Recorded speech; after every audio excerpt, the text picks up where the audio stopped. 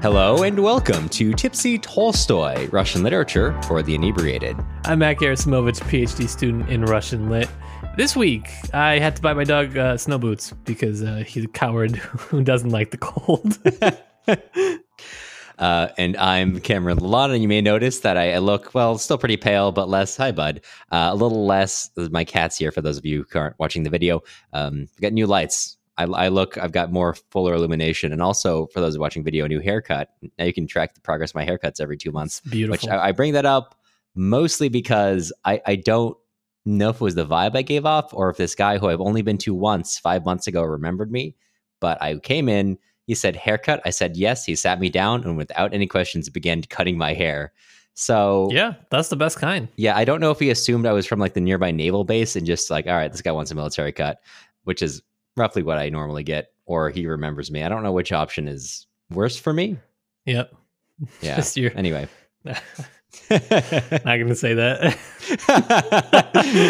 We'll say it after the podcast is done. I'll text it to you.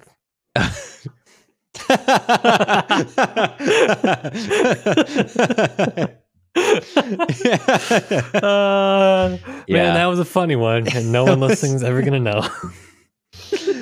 I had a friend, after I got my first undercut, my friend also went out and got an undercut, and with it, they looked exactly like a Hitler Youth member. I struggle with this because I really love the look of cool people who have undercuts. I'm like, I should have an undercut, but I know there is that risk, and I'm just not really willing to chance it. Yeah, because you just got to you just have to live with that. After you can't, there's no escaping it. Yeah, it's would have been one thing if I was still completely working from home, but I have to go face the music of seeing college students every day. Yeah, I can't have that. No, that makes sense. Oh, the podcast, you may ask? Well, this is a podcast where me and my good pal Cameron get to unwind from our week with some Russian literature and a drink or two. Welcome back in this fine evening. We're finishing up book 2 of War and Peace, covering parts 4 and 5. The You Do Not Mess with Natasha part, I will tentatively call it. And after investing all this time reading War and Peace, you probably want to make sure you're getting the most out of the reading. That's why you should head on over to patreon.com/tipsytolstoy, where we post a reading guide for each episode. And that includes quick commentaries on major quotes and themes. Plus, once a month, during this series, we're going to be hosting a Patreon-only reading group. We've already had one. It was a great conversation. And we'll be using that to discuss everything we didn't get to talk about in the podcast and other things you may have thought about as you're going through this reading on your own. It was good. I just finished up making the reading guide for this episode, so I'm just saying you're gonna want it. And if you don't have it, that sucks. Yeah, you're not part of the podcast in group actually, and that should peer pressure you into A vaunted group. Yes. Not many people can be part of this group. Anyways, well, everyone can be part of the group, but not everyone is. Right. Which is what makes it exclusive. Right. Well, that's what they tell me.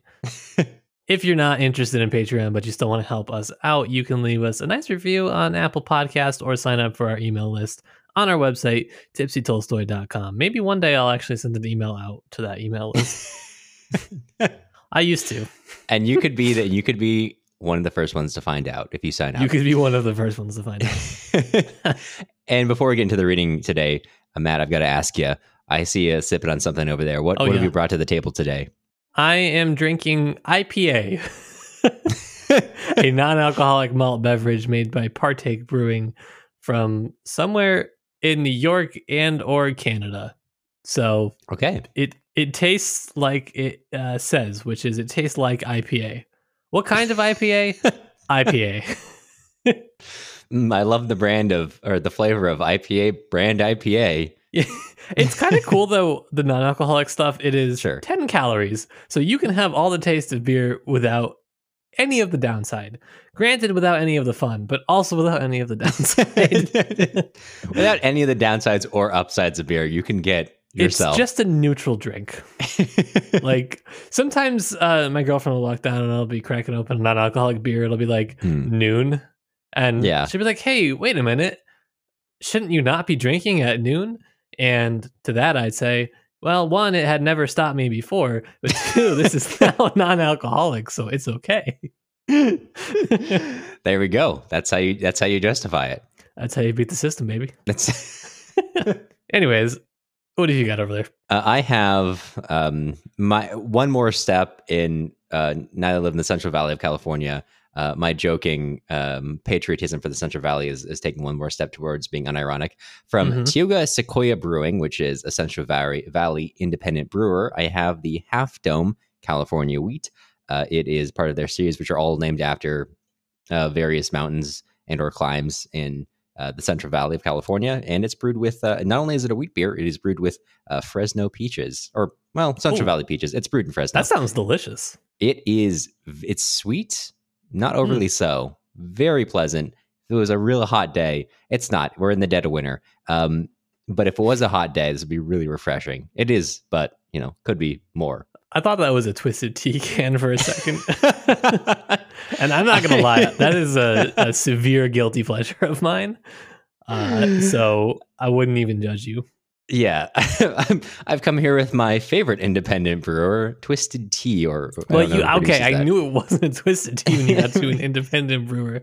But before that, how was I to know? No, I think that would be a bold move. It's something we would do. Well, I mean, you got it from a local store. It's like That's true. It's a local beer because I bought it locally.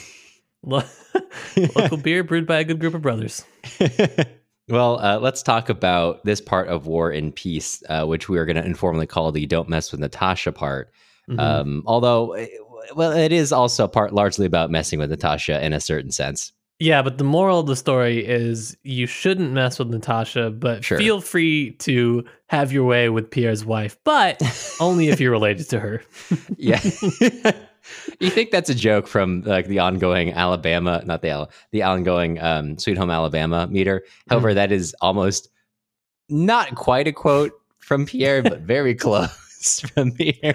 I love Pierre, actually. I think that you get such a... You get such a great character arc from him in this.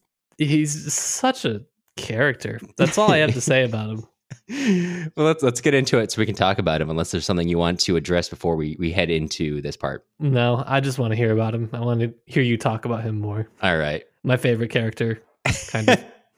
We've set up Pierre, but we're going to take a second to get there, because before we get to talking about Pierre in Moscow society, when everyone has an Avengers-style meetup, we're going to talk about the Rostov family who are out in the countryside. So I think we touched upon this last time. Nikolai, back at the Pavlogradsky Regiment, gets a letter from his mother, and she entreats him to come home and says, hey, our finances are going downhill pretty fast. Your dad's going to do nothing to fix it. We need you here in order to put things right for us. And he comes home, and it's been a long time since he's been home. I think probably the better part of a year at this point.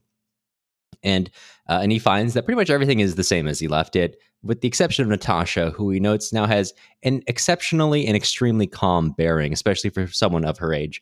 She's 16, maybe 17 at this point. And keep in mind, after Andre proposed to her last time, he leaves on at that point, 6-month trip to go to Europe as his father requested. I don't remember if it's at this point or later on, it gets extended through the end of the year. So it's closer to a year that he's going to be gone. I do like how he comes back and he's like, wow, Sonia is beautiful, but that's about all she's got. She's not getting any more beautiful. My own sister, on the other hand, wow. Let's see how she develops. I didn't like it. It's time to bring back the Tipsy Tolstoy radio show. the Tolstoy, hot or not. And in this round, Tolstoy, the radio host, Lev Tolstoy, will only be rating siblings. Only be rating. He's not rating for himself. He's rating how the siblings view each other. Yeah. Which is perhaps the worst version of that show. So, of his sister, Nikolai says she did not seem at all like a girl in love, and parted from her affluenced affianced. Jesus. She did not seem at all like a girl in love, and parted from her affianced husband. She was even-tempered and calm and quite as cheerful as old. I don't know how to say affianced. I don't know. I read that word like 3 times, and I know that's a word, but I was like, her a finance husband? What does that mean? No, it's the Rostov family. That's A finances. You can't laugh at me. I'm in a PhD program. I'm very smart. It's very serious. I'm very serious. Very serious business. That's right. So, and he decides to go deal with his family's financial problems. Nikolai, after coming home and spending some time talking about how beautiful his sister is, unlike the woman he once wanted to marry. And he goes and finds what he believes to be the problem, or the root of the problems, which is his father's manager, Mitenka, and he goes to him and he threatens to kick him out and kind of throws his family out of his home. And his father, after that whole thing, he marches into his father's office. I forget what exactly room they're in, but his father's like, "Hey, I got this. Don't worry about it. You don't need to concern yourself." And it's a very like awkward kind of meeting of father and son over family finances, where they don't really want to talk about it, but obviously they can't get around it. And it's so awkward that Nikolai's like, "All right, well, look, I'll stay out of this. It's your business after this point. I've come home to manage the money. I threw one servant out of the house. Now I'm done managing the money." Yeah, it's about the extent. That's about all he does. Yeah, so from here we go on a hunting expedition. It's a fine, we're in late autumn at this point, and they go out, and hunting is not just like grabbing your shotgun and going out to hunt a bird like we have in Anna Karenina. This is an event. It's Nikolai is going, the Count is going, Natasha and Petya, the younger ones, are going as well. They have a huntsman, Daniel, who is leading them out there, and they've got 50 something hounds, maybe 60 hounds, another 40 something borzois for their hunt. In this one, they're mounted on horseback. The hounds and the borzois kind of track down their prey. Dude, my dog would go crazy for this. Out there in his freaking snow boots. This is what he was meant. This is unironically what dogs were raised for the most of human history. So, well, not this specifically, but dude, I know. They're like, "Oh, you should train your dog so it doesn't like chase things." I was like, "You try." Like, I open the door sometimes to let them out, and there's like rabbits in our backyard. Yeah, but not for long. There's not. Yeah, so they go hunting, and it's goes okay, not very well, especially for Nikolai, who is desperate for something to go well for himself, but he can't do it. Even when he gets the drop on a wolf and he's sending all his hounds out after the wolf in quite an extended scene, he does not. The wolf gets away from all his pack, and it comes down to the huntsman Daniil to like basically jump on the wolf and grab her and be like, "Oh, look," and then basically let Nikolai come in and do the last 2% of work and say, "Wow, great job, Nikolai. You sure did a lot to catch that wolf." And as they're hunting, one of their hunts gets taken by another huntsman who is employed by a nearby neighbor of theirs, Ilagin. And everything that Nikolai's heard about Ilagin is this guy is, our enemy, our neighborly enemy, essentially. So he's ready to hate him. But as they chat, they end up really liking each other. Nikolai is like if there was a 19th century, if like someone on Twitter got transported to the 19th century, but with all the pent up rage that exists there, that just kind of comes with being on Twitter. Yep. Yeah, that's a good description. Awesome. Yeah, he's. Yep. I've never met him, but I hate him.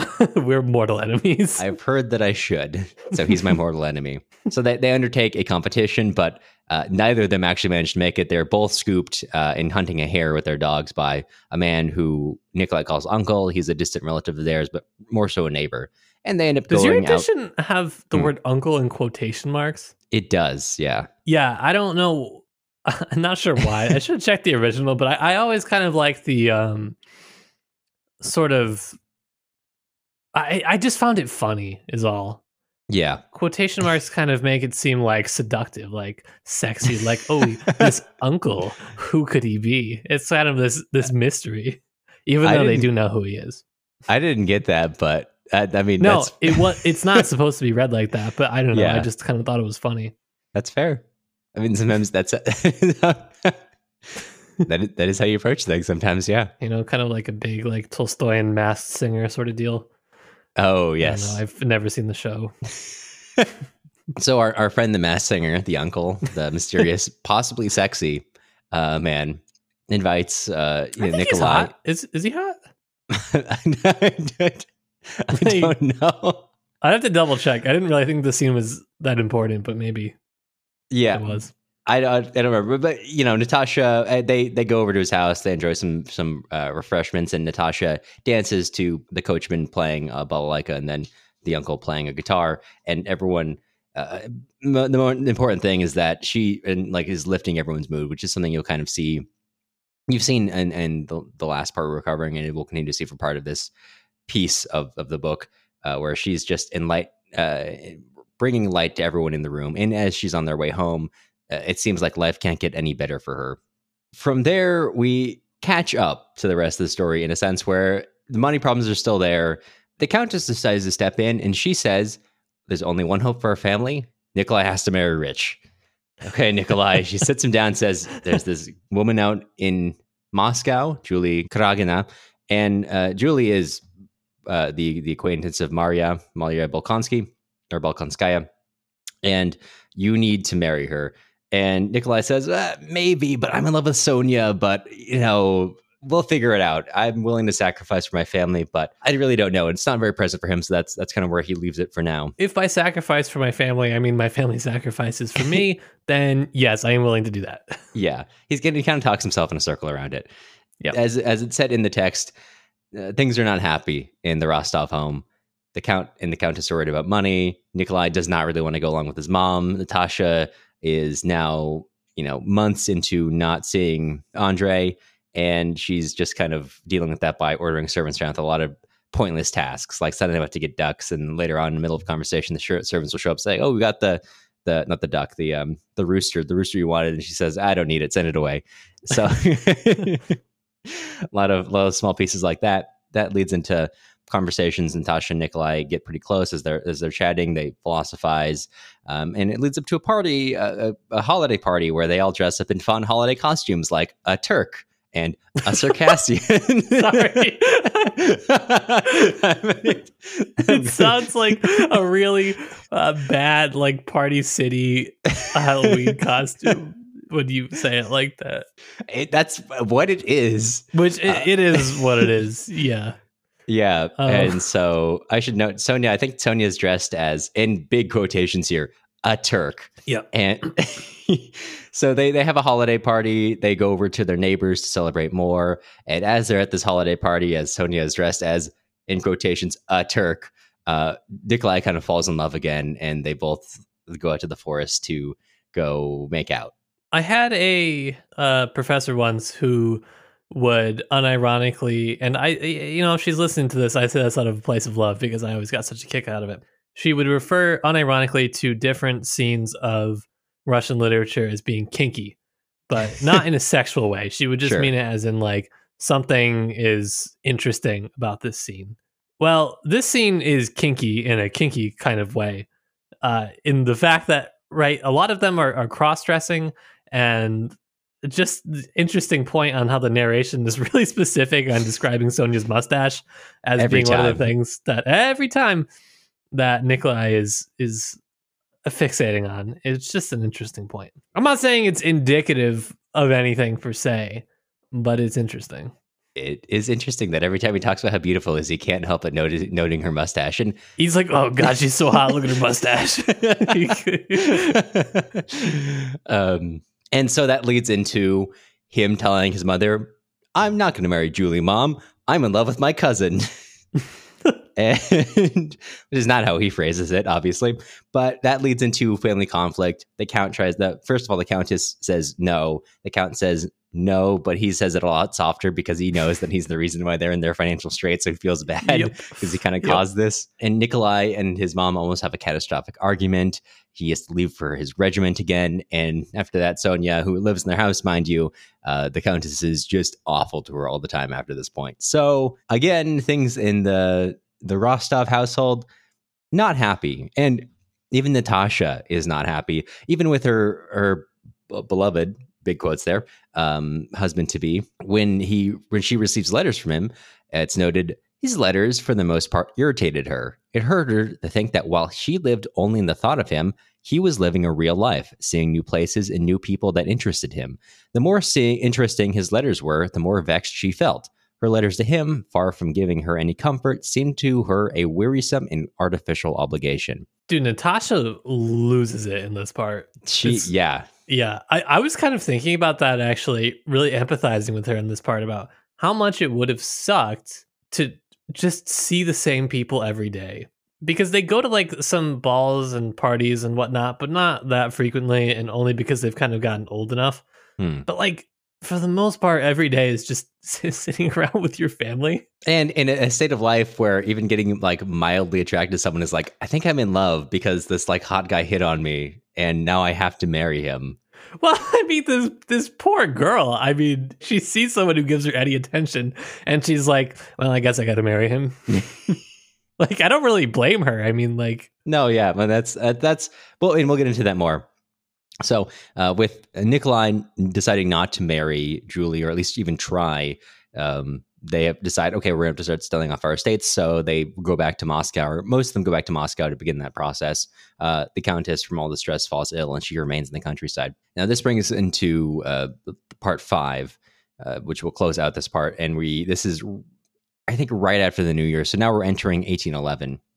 And so we're going to join our dear friend, Pierre, who, after the announcement of Andrei and Natasha's marriage and the death of his mentor, Yosef Alexeyevich, Pierre has pretty much fallen back into his old ways. He's avoiding his Mason brothers. He's just drinking a lot. He's doing everything he did as a bachelor. And it's such an embarrassment that Helena sits him down and says, you need to like not cause me problems. And he decides it's time to go to Moscow. And he finds that Moscow life is really agreeable to him. He's always present. He's always around, and he's sort of happy to be there. And I say sort of because I'm going to read a little bit of an extended quote. As he basically spends his life doing nothing but going to parties, he thinks, well, not thinks. The narrator says for him, how horrified he would have been 7 years before when he first arrived from abroad had he been told that there was no need for him to seek out or plan anything, that his rut had long been shaped, eternally predestined, and that wriggle as he might, he would not be what all in his position were. He could not have believed it, had he not at one time longed with all his heart to establish a republic in Russia, then himself be a Napoleon, then be a philosopher, and then even be a strategist and the conqueror of Napoleon. But instead of all that, here he was, the wealthy husband of an unfaithful wife, a retired gentleman in waiting, fond of eating and drinking. For a long time, he could not reconcile himself to the idea that he was one of those same retired Moscow gentlemen in waiting he had so despised 7 years ago. Awesome. So, not going great for our buddy Pierre, although, he's drinking and reading enough. That's all he does. But he's both happy to be in society and also pissed off to be in society because he can see nothing but evil in everything he does, which is why he can't stick with anything. Everything around him, he sees just things he's not happy with. He says, we all profess, as in the middle of a big screed, I think this is a good capstone to it, we all profess the Christian law of forgiveness of injuries and love of our neighbors, but yesterday a deserter was knouted to death, and a minister of that same law of love and forgiveness, a priest, gave the soldier a crossed kiss before his execution. And whatever it goes on to say, whatever he tried to be, Pierre, whatever he engaged in, the evil and falsehood of it repulsed him and blocked every path of activity. Yet he had to live and find occupation. It was too dreadful to be under the burden of these insoluble problems, so he abandoned himself to any distraction in order to forget them. The entire part of chapter 1 is some top-tier writing or some characterization of Pierre as someone who is just a little too high-minded, in a sense. He just cannot help but see the falsehoods and the shortcomings of everything he works in, and he just can't engage himself with anything. So he retreats to his life of luxury because he can. Yeah, I think he's interesting because it gives him a little bit more depth in this part, where he's not just an oaf. Like, he's awkward, incredibly awkward in basically every function of society, but he's still a pretty perceptive person all around. He's not just like a dumb oaf, I guess is what I'd say. He's someone who's too smart and that like creates his own downfall where he can't. Sure. He's someone who's, I think, in a sense, morally black and white, and not how he lives his life, but in the way he tries to analyze the world, that he can't. Sure. He can't engage with something without fully believing in it, truly and honestly, which it's hard to find a true profession like that, especially when you're living. I mean, he wants to be someone who's freeing his serfs. He's creating he's like a liberal reformer, but also sort of a conqueror of his own right and a philosopher. And he's all these things that are essentially contradictory, things that he cannot be as a land holder in the Russian Empire. He cannot be a liberator as a holder of serfs. and he cannot Right. be a conqueror of territory without an army, without people who, without money, which he gets from his serfs. So he's living a life of contradictions, which he's both aware of and not aware of.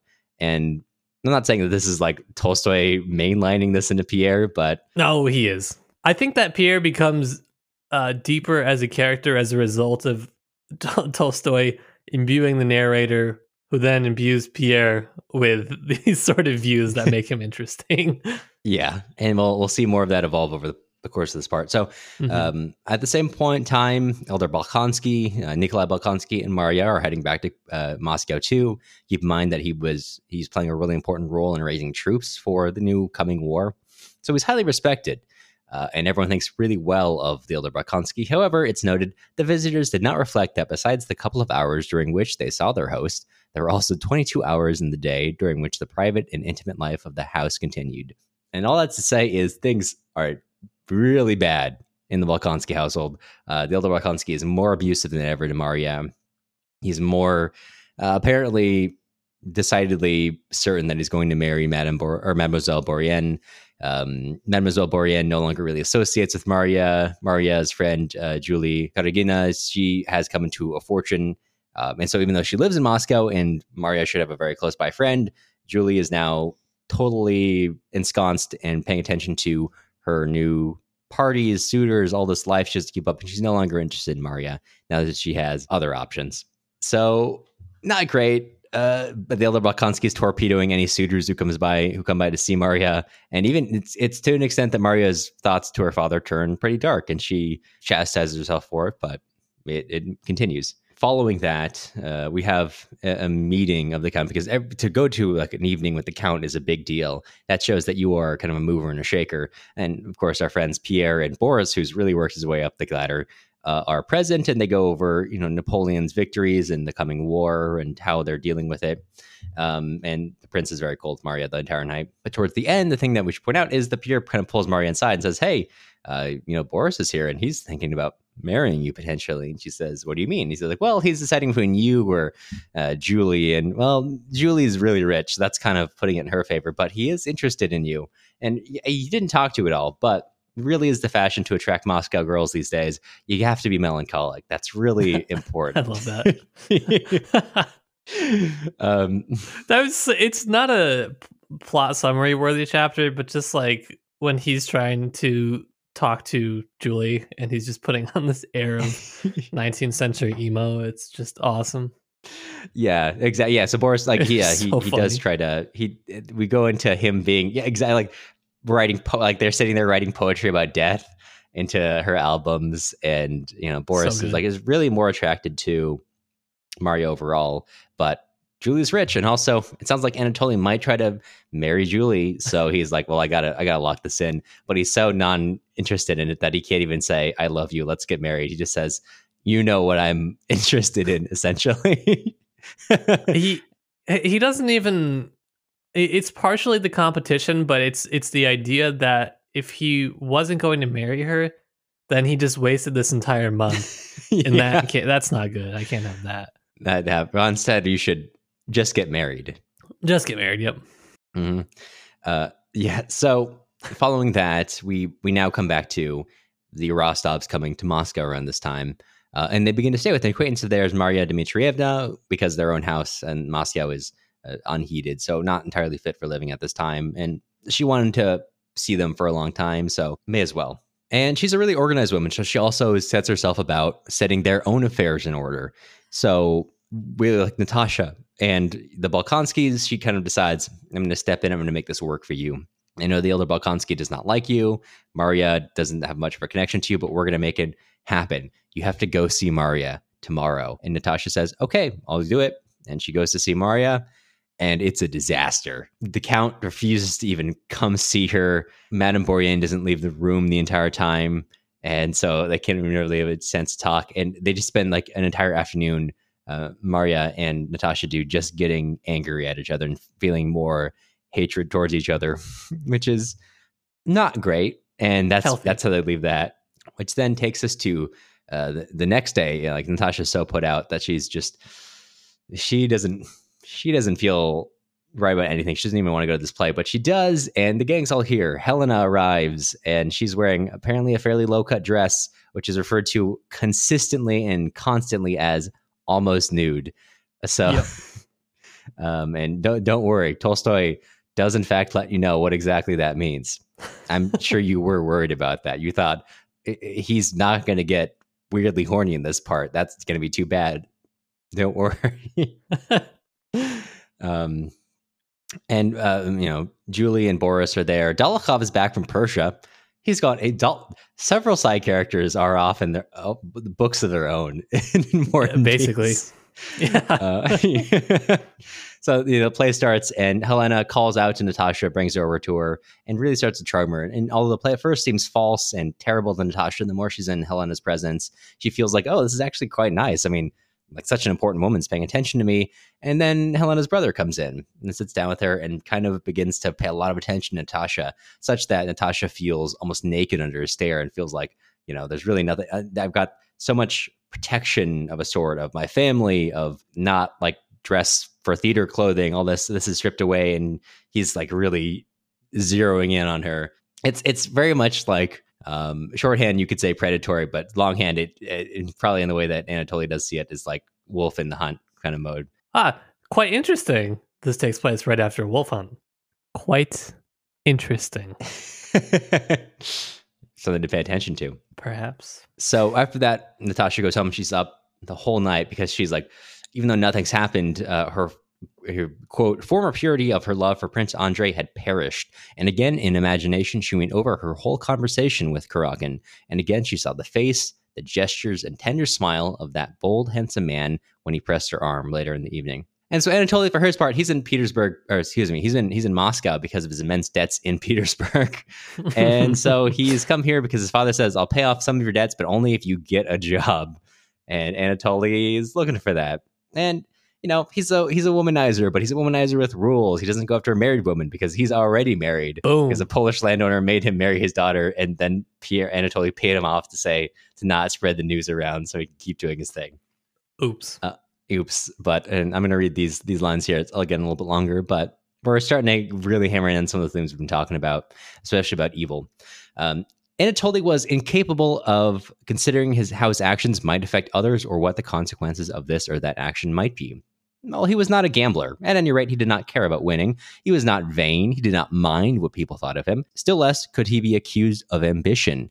More than once had he vexed his father by spoiling his own career, and he laughed at distinctions of all kinds. He was not mean and did not refuse anyone who asked things of him. All he cared about was gaiety and women, and as according to his ideas, there was nothing dishonorable in these tastes, and he was incapable of considering that what gratification he got, what gratification this entailed for others. He honestly considered himself irreproachable, sincerely despised rogues and bad people, and had a tranquil conscience and carried his head high. I think Tolstoy would have lost his mind if he was alive when that when you learned that your actions have consequences video came out. That's like, if you watch that enough times, I think that you probably get like the same sort of ethical moral value as reading War and Peace. That is a shorthand for this entire book, essentially. When will you learn? So check the show notes for that video. And if you haven't seen the video, it's too late. Sorry. It's over for you. Just like Andrei, life is over. If you haven't seen that one video, you have no ethics or morals. Sorry, Tolstoy said. So Andrei pretty much tells Helena that he would like to sleep with Natasha. That's what he's into. And Helena says, all right, sounds fun. And the next day, Natasha goes out to get like a dress, or soon after that, she goes out to get a dress fitted, and Helena just shows up and says like, hey, we had such a good time at the play. Natasha is feeling like, wow, this important woman's paying attention to me. And Helena kind of starts getting her to come to a dinner party that she's throwing. And it said Helena, for her part, was sincerely delighted with Natasha and wished to give her a good time. Anatoly had asked her to bring him and Natasha together, and she was calling on the Rostovs for that purpose. The idea of throwing her brother and Natasha together amused her. So maybe we can talk a little bit more about the way that the Kurakins view people and how they interact with them. But I feel like it's self-explanatory. I don't know. pretty bad. You shouldn't treat people like that. If you didn't get that, then Yeah. I don't know. As the philosopher Marilyn Manson in his song The Beautiful People once proposed. So they invite her to a party, and the Count does not like this, and he accompanies them to the party. And pretty much the entire time, he does not let them out of his sight, except for one brief moment where Anatoly gets in, and he like tells her like, "Hey, Natasha, well, whatever you want, basically." And he kisses her, and Natasha goes home, and she's like, "Oh my God, I'm in love with Anatoly. I don't know what to do anymore." And, things are still not going well with the Count. Maria Dmitrievna is still the next day trying to convince him. And Maria sends, because Andrei is going to come home soon. So Maria sends Natasha a letter saying like, "Hey, we're going to be family soon. Let's not fight." And Natasha's like, "Oh, what do I do? What do I say back to her?" And her dilemma is solved by getting a love letter from Anatoly. And it said, with trembling hands, Natasha held that passionate love letter, which Dolokhov had composed for Anatoly, and as she read it, she found an echo of all that she herself imagined she was feeling. And so she writes back to Maria and says, "Hey, no worries. It's fine. I'm not going to marry your brother, so please forgive me." And then she also sends an air horn for Maria to blast while she read it. Yeah. Nerd. And this doesn't go down well. Sonia, that is his own thing. She writes back to Anatoly, and he's like, "Perfect. So anyway, what we're going to do is I'm going to kidnap you, and we're going to go get married in a church 40 miles from here." And we get into it, an entire elopement. I'm going to use elopement pretty in big quotes here, because I'm not really certain you can call it elopement when like a 30-something-year-old man is like that to a teenager. I think we've got different words for it, but that's what the text says. I was kind of like interested in this part because there is some ambiguity as to whose plan that actually is. It's Dolokhov's, essentially. Well, kind of, but Dolokhov's also trying to talk him out of it at some point. Dolokhov's like, "Yeah, this would be pretty funny. I did arrange all of it, but actually thinking about it, this actually might be, I don't know, a bad idea." He's like, I did do all of this, and I am talking like they go through like the psychology of how to make sure your like bride to be doesn't have second thoughts. He's like, "Remember, don't leave her out in the cold, because it's gonna, that might leave second thoughts. Get her into the warmth so she feels happy to be inside that carriage." A little too much experience on how to kidnap women on Dolokhov's part and influence their psychology. Yeah, that is true. I was like ready to walk back my Kuragin line. I was like, "Man, I don't know, maybe he's just like the puppet with the Dolokhov puppet master." But no, I think they're the worst kind of enablers for each other, really. Yeah, because it's noted by Tolstoy that they're not even really friends. They just mutually see the benefit the other person has for them, and they're just in turn taking advantage of each other. Like Dolokhov could be a member of that family. Like, yeah, like I don't know. I mean, that's they both see each other just as a way to get ahead, and it works out for them, sort of. Yeah, the worst kind of boys club ever. Yeah. So they set out, but then they try to undertake this plan. They're blocked by Maria Dmitrievna's staff, who Sonia breaks down and tells Maria Dmitrievna everything, and she kind of expects something like this. So she like pulls Natasha aside that night after sending the two away. Well, they get away. She tries to trap them, and tells her that she's the worst kind of person, and how could she do this? And then locks her in a room, essentially. After that, Maria Dmitrievna calls on Pierre, and so we get to all these fun parts where Pierre is sitting out on these errands to convince Anatoly to leave the city. So if the Count or Prince Andrei is going to be back soon, which find out, they don't challenge him to a duel, and that leads to more awkwardness for everyone. And she's basically trying to fix everything, and she's very angry Natasha.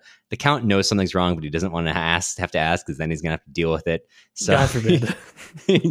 So he just the worst character. It's just, at first I was like, he's like a fun dad, like, look at this fun house. And then as it goes on, he's so bad at everything. He knows that something's wrong, like very, very wrong, but he's trying to sell the estate, and that's going to cause a problem for him. So then he does not ask anything about it, and everyone else is happy not to talk to him about it.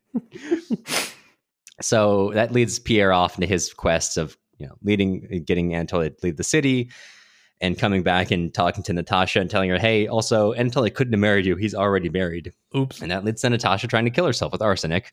At which point, Pierre is brought back, and he tries to talk to her, and he's like, "Look, let me see what I can do for you, whatever you need." And as he's kind of going through this conversation, she's like saying, "Hey, tell Andrei." Also Andrei is back at this point. He returns, but he's just like doesn't. He's like, well, I kind of expected it, just repressing his emotions, which is totally unexpected from the son of the elder Bolkonsky.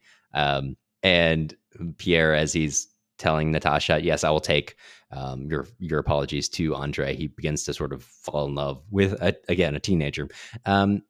And that is kind of where we leave off, where he leaves and he's like in such a good mood that he decides, I'm not even going to go to anyone's house or go to a club tonight. That's all so worldly. I'm above that. And he looks at a comet and goes home. Okay, so this was for a part which is about the peace part of War and Peace, a surprisingly action-packed part. Is there anywhere you want to begin in particular? Wolf hunt. Wolf hunt. Let's talk about wolves and hunting. Let's talk about some wolves, baby. This part's pretty messed up. I think like actually the war parts are much more humane than a lot of the peace parts. It's just like a very hyper masculine event. Right. Not to, hammer in the obvious too much here, but I will start with a quick note on the fact that the wolf hunt is more organized than the entirety of the Russian military. And the dogs are way more useful than any of the soldiers. There's this line that says, every dog knew its master and its call. Every man in the hunt knew his business, his place, and what he had to do. This is way more succinct than anything the Russian military has done so far in this book, which has largely been, if I'm remembering, and correct me if I miss anything, almost forgetting to burn a critical bridge. That's about all they've done. There's been some cannon fire, some retreat. Unclear how we ended up at peace to begin with, but hey, here we are.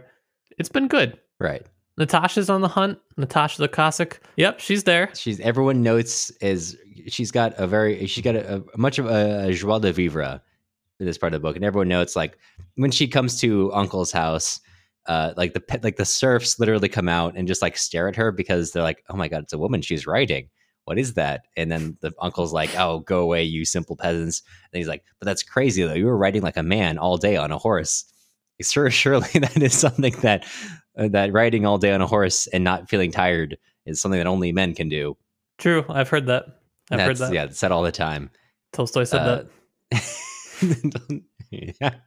Yeah. I mean, it's also like, it's brutal. It's unlike Anna Karenina, for example, where it's shotguns and ducks. Not necessarily that's like a more humane way, but it's pretty clean. It's like they're trying to hunt wolves by having their dogs like pull them down to the ground and like tear up bits of flesh so they can jump off their horses and stab it to death. It's a pretty bloody affair. Yeah, and let's not forget the fact that they're specifically hunting for the mother wolf. Like it's a wolf that just had cubs. I don't know what a wolf has. Wolflets. Yeah, I think so. I like wolflets. And so you get like a bunch of guys, Natasha, 100 dogs chasing down like one mother wolf and a few cubs, which doesn't really seem like a fair fight. And she almost beats them. Right. She does almost get away. But then when they catch the wolf, instead of just like killing her or whatever, there's this line that says they put a stick between its jaws and tied it with a leash as if bridling her, then bound the legs, and Danilo rolled her over once or twice from side to side. So to me, I was comparing this with when Andre is captured by the French and they pick him up, dust him off. Napoleon's like, good work out there, kid. And he gets returned. Whereas this is like a horrific display of victory, basically. But yeah, so it was a pretty visceral and kind of messed up scene, really, to read through the hunt. It's extremely graphic. And then structurally, to place it right before Anatole is hunting Natasha, more or less, is distressing. And there's some other things that happen during the hunt scene that are kind of interesting.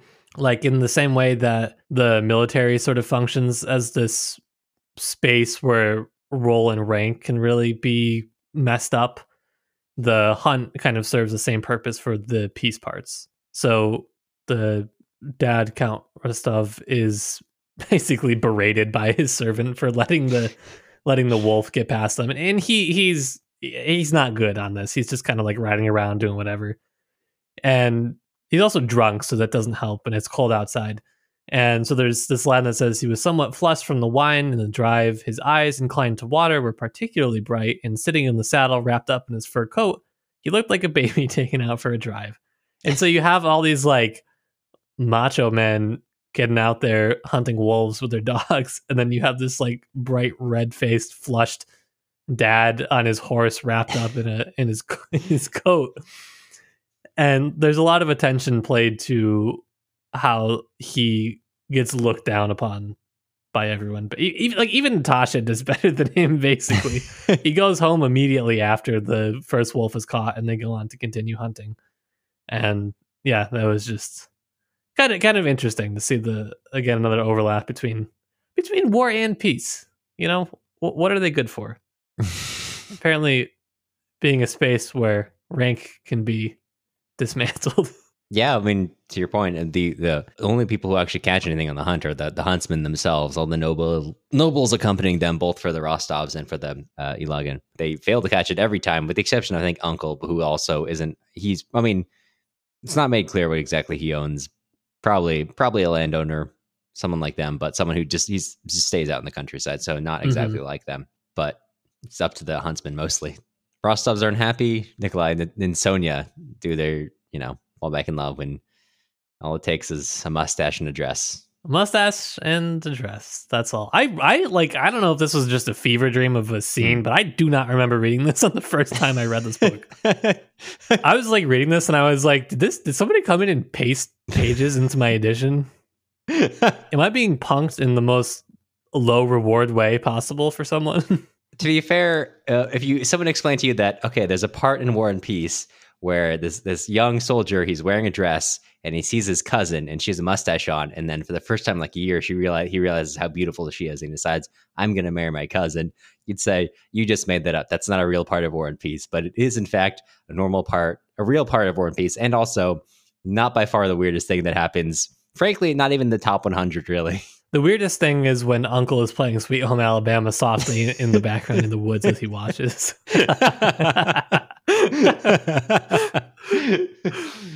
Yeah. Uncle. Who is he? Yeah. So I don't know if this is too much more. Do you want to talk about in part 4? I didn't categorize my notes by part. I just kind of loosely threw my thoughts into a document. That's fair. Well, if it works for you, do you want to go forward and talk about Pierre at the beginning of part 5? Yeah, I'd like to talk about Pierre a little bit. What do you have to say about Pierre? What a guy. Really. What a guy. This monologue that you read is a great one, talking about how he's kind of becoming disillusioned with the world.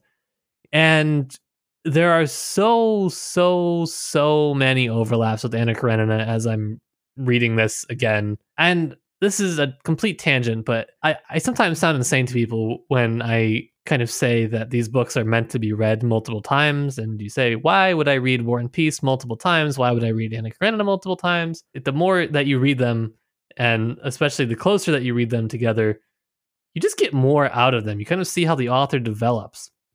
And so knowing that War and Peace came first, you can see how a lot of these issues kind of prefigure Anna's story arc. And so this dissension of Pierre, right, which I said was going to happen because he found this moral high of the Masons, now he's going to come tumbling down. It looks a lot like Anna at the end of Anna Karenina when she's on this carriage ride and she's just seeing evil like everywhere. And they're both concerned with this exact same question, this who is my neighbor, right, in the sort of biblical sense, right? Like, I know my actions, vaguely have consequences, but I can't see the consequences outside of myself or those just immediately around me. I could never imagine how they might even begin to impact people that are even slightly further out there, right? And so that's what Pierre is kind of just having a crisis about. And that's a lot of what Anna Karenina is about and what Anna's storyline itself is about as well. And so, yeah, this quote that you pointed to about the priest giving the soldier a cross to kiss before he's executed is great. There's another great one about the Masons taking a blood oath that they're going to sacrifice everything for their neighbor, and then they don't give anything to the collection of money for the poor. So there's a lot of these causes. It's not just religion or masonry or whatever else he finds. It's just like it's a general illness of society that kind of permeates, I don't know, like anything organized, basically, all hierarchy, which is really kind of, I feel like it would be kind of a dangerous thing to say, right, at this time. Yeah, I mean, to the extent that even just anything anyone engages in, he engages in a sort of nihilism, where Hmm. it says later on that to Pierre, all men seemed like soldiers who are just trying to keep their heads down trenches, trying to occupy themselves with non-war things, seeking refuge from life. Some in ambition, some in cards, some in framing laws, some in women, some in toys, some in horses, some in politics, some in sports, some in wine, and some in governmental affairs. And he says to himself, nothing is trivial and nothing is important. It's all the same. Only to save oneself from it as best you can. Only not to see it. That dreadful it. Whatever that is for the individual. Death. Death. I'm pretty sure if my notes on my edition are right, this one I did check the original, and it is the feminine it, and that it is death. Thank you to Russian gender. Making things a little bit clearer in some circumstances. Yeah, so Mhm. we've got Pierre before Sartre, about 200 years, is engaging with a little proto form of existentialism. Yeah, it kind of haunted him the whole time because he said the one thing he could never grapple with in Freemasonry was the idea that you should love death or that you should be accepting of your own death. I can't remember exactly what it was, but it has to do with uh, not being terrified by the idea of death, which of course he is. Right. Yeah. It's an interesting. It's only like one part too. This is one chapter really of this entire part, but Yep. it feels there's this vibe I get sometimes in novels where you see like an author, you feel like I feel like the author suddenly had a realization at this point in their novel because it kind of like changes around. It's like reading a Yeah. Murakami novel, like one of the longer ones, and I always get the sense around like halfway through he realizes, oh fuck, where was I going with this? And he like suddenly gets back on track after, like especially in the Wind Upper Chronicle, for example, or like oh god, it's been 300 pages. Where was I going with this? And like suddenly getting back on track. It kind of feels like that where suddenly there was not like that exactly, but like some point, some thoughts Yeah. about society, as we said earlier, get put into the narrator, and the narrator puts those into Pierre. Yeah. I mean, I don't know how much it was, I think it's mostly intentional because we'll see Pierre has a real kind of emergence in part 3 when it comes to these sort of moral systems that he's kind of invested in. Yeah. So let's go from that. Let's go to the. Do you want to go to the Balkanskis or do you want to go to the Kuragins?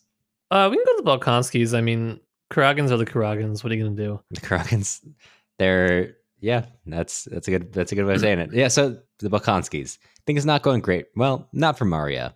Okay for the count or for the prince. Excuse me. Yeah. I'm kind of interested in this scene between Natasha and Maria. Hmm.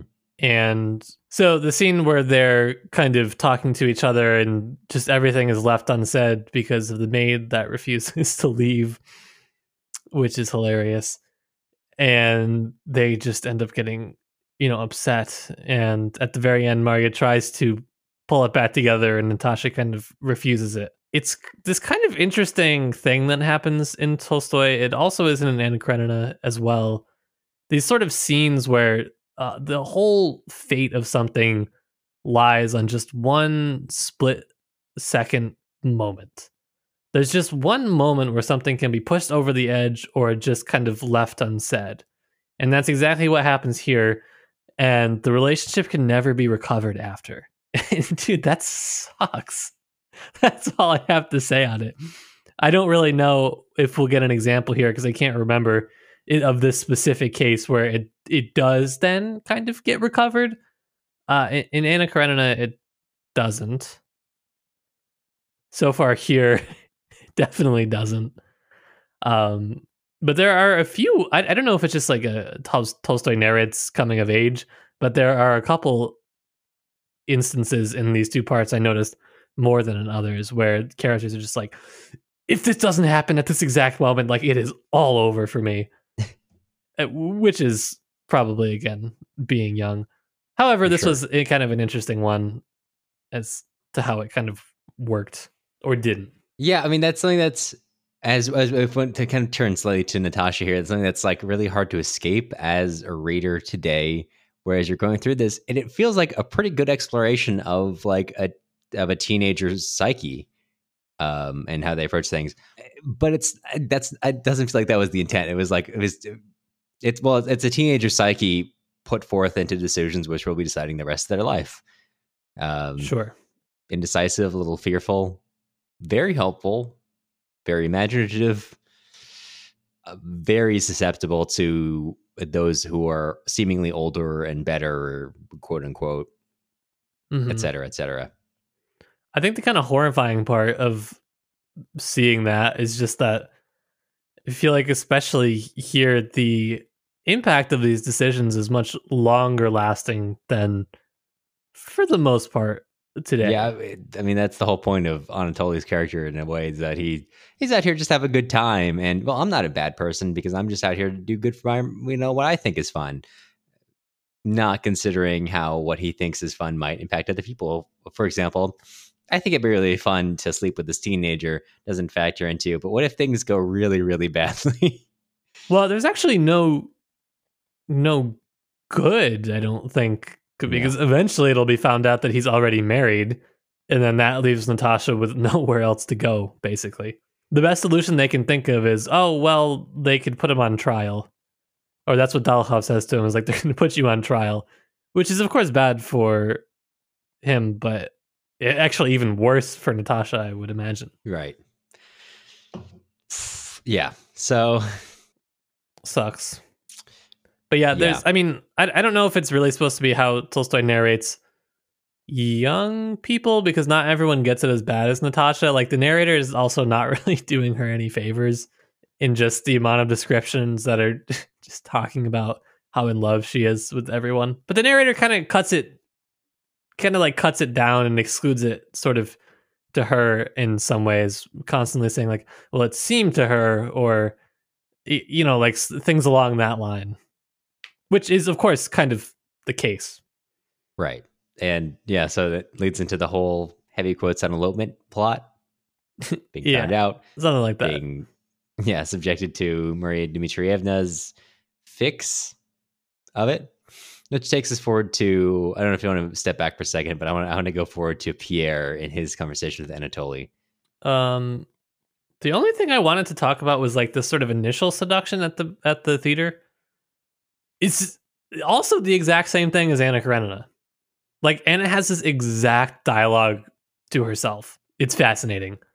So Natasha's just talking to herself, as a well-adjusted person does, and she says, "Am I spoiled for Prince Andrei's love or not?" She asked herself and answered with reassuring mockery, "What a fool I am to ask that. What actually happened to me? Nothing. I've done nothing. I didn't lead him on in the least. Nobody will know, and I'll never see him again," she told herself. So since it's clear that nothing has happened, there is nothing to repent of, and Prince Andrei can still love me. But why still? Oh my god, why isn't he here? So in Anna Karenina, Anna has this exact same thing, this exact same sort of like logicking her way through what happened and why it wasn't a big deal, because nothing happened. But, well, if it wasn't a big deal, then why am I sitting here trying to talk myself into the idea that nothing actually happened? So clearly something did happen. And so this sort of kind of back and forth is, wow, it just made me think that I got to read Anna Karenina again. That's what it always leads back to. Yeah.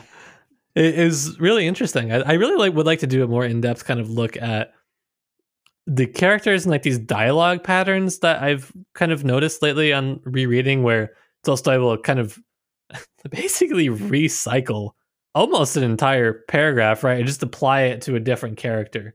But I'd be curious to see what like prototypes of characters he combines, because I actually think that he combines, right, Natasha and then Pierre even a little bit into Anna. But who cares about that? That's a separate topic. We'll come back to that in our Anna Karenina retrospective episodes. In our summer number 2 of Anna Karenina. Yeah. So going back to Pierre kind of being made sort of the fixer of a sort or like the wandering fixer for Maria Dmitrievna. Mm-hmm. Which he goes out of his way. There's all that stuff he does for, which he wasn't asked to do, but he just feels like he should do in terms of covering it up. Yep. And so he finds Anatoly in his own home. And like Anatoly's hanging out with Helena, and he drags him off. and says, as we alluded to at the very beginning of this episode, he tells Anatoly, your games, if you want to play them with women like, my wife, fine, that's okay. But you cannot do that to a maid who is her whole life ahead of her. and hammers it into Anatoly's head that he has got to get out of there, and says, like, even, whatever money you need to get out of here, I'll give it to you. Which revolts him when Anatoly smiles after hearing that he's going to get some money. But going back to it, yes, he does specifically line up, like, you can apply your wiles on fallen women like my wife, comma, your sister. However, you cannot do it to people like Natasha. It's great. Not too much to say there. Just all the characterization of both Helena and Kurag and their way they view people. Not, like Matt said, not too much to say there. It's pretty self-explanatory, and not that it's revelatory to say the point at the line between them and Stiva. But Stiva feels like a sort of understated version of that, where you understand the same basic idea, but only through action, instead of the narrator getting a hammer and then hammering the idea into your head every other chance the narrator has. True. Yeah, I think it's kind of interesting where the part kind of starts with the narrator talking about how Pierre, 7 years ago, he was this reformer, and to think that he's now just going down the beaten path of wasteful aristocrat. It's kind of interesting because I feel like he didn't really accomplish anything. He hasn't accomplished anything really so far in this book. He's just kind of made his estates worse managed somehow. Whereas I think this is the first time he's actually doing something positive. Not just trying to do something positive. I think he maybe achieves it. It's yet to be seen. Don't completely remember. Sure. No, but it's the first time where usually when he does something, to your point, it's almost immediately contrasted with by the narrative saying, this is what really happened by his actions. Right. And this is the first time where his actions, to what you're saying, are taken seriously and as like a step. Him going out of his way to cover up the attempted, heavy quotes, elopement is not treated like a joke, like it would be in many, like his actions are treated in many other places in the book. It's treated as, him going kind of above and beyond for this sort of newfound love he has for this teenager. Yes, well, the question on why he does it is, of course, that you could call into question his motives. But regardless of whether he did it for not the right reason, he still did it. He still did something good. Whereas before, he was trying to do something good, but actually did something bad. So his motives were good, but his outcome was bad. Whereas here, his motives were probably not great, but his outcome, I think, was good. Granted, it was... I feel like kind of a very small scale thing that he did, but it does, of course, have like a giant impact, or should, on Natasha. Mm-hmm. Right. In the sense that her reputation in society won't be completely just tarnished from that. Yeah. But remains to be seen. So from last part, or the part before last part, one of the two, I don't remember, where Andre leaves saying, "Oh, even though I'm 31, life's not over yet. Things are still looking up for me." Now we've come forward to Pierre saying, "Well, now that I'm in my 30s, life's not over yet." Basically. Again, for the exact same reason as Nikolai, which is I'm in love with a teenager. Yes. Oh. Yeah. War and peace. War and peace. Good stuff. Or else we'll let the long silence just keep going instead of an outro this time. This is a joke that's only going to work on YouTube. I have to ask Matt, before we wrap up, what's your quote of the week? What's your zinger of the week, I should say? I didn't mark it. I'm not very good at this. I did like how Tolstoy went out of his way to describe Helene at the theater, and the way that he constantly describes every time she moves. You said he describes her as almost naked, basically naked, and there's this one scene where he goes out of his way just to remind you that her chest is just absolutely exposed. And it's not really a zinger, but it does prompt me to question who but the narrator is looking. Like, no one else is said to be looking at her except the narrator, who was just absolutely ogling her. Except the narrator who's like laser eyes it. He's the guy at the bar who's 6 drinks in, and like the bar is just like laserizing the bartender. He's like, sorry guys, I was gonna actually tell you about a different part of the story, but I had to come back because I had to tell you about the almost naked woman in the scene. Wanted to make sure that no one missed that. Anyhow, book 3 part 1 next week. Come back for it. It's gonna be a good one, probably. But before we let you go, we wanted to extend a quick thank you to all of our patrons who help keep our podcast running. JG, Banana Karenina, Danielle, Margarita, Yulia, Amanda, John, Natalie, Khalil, Ben, James, Jacob, Elizabeth, Jay, Shannon, Haley, Blake, Amanda, Emily, Maya, Pack Rob, Zachary, Austin, Isaac, Brett, Caitlin, Eli, Julie, Stephanie, Alex, Yitza, Drew, Joanne, Mysterious Donor Dude, Elise, Lucy, Cole, Allison, Brandon, Aridi, Larkin, Alex, Lou, Jesse, Paige, Emily, Jack, Daniel, Darren, Daniel, Janice, Anne, Alexandra, Madeline, and Jeff. Podcasting isn't free and grad school doesn't pay very well, so if you're interested in joining with our current patrons to keep the show running, take a look at our Patreon at patreon.com/tipsytolstoy.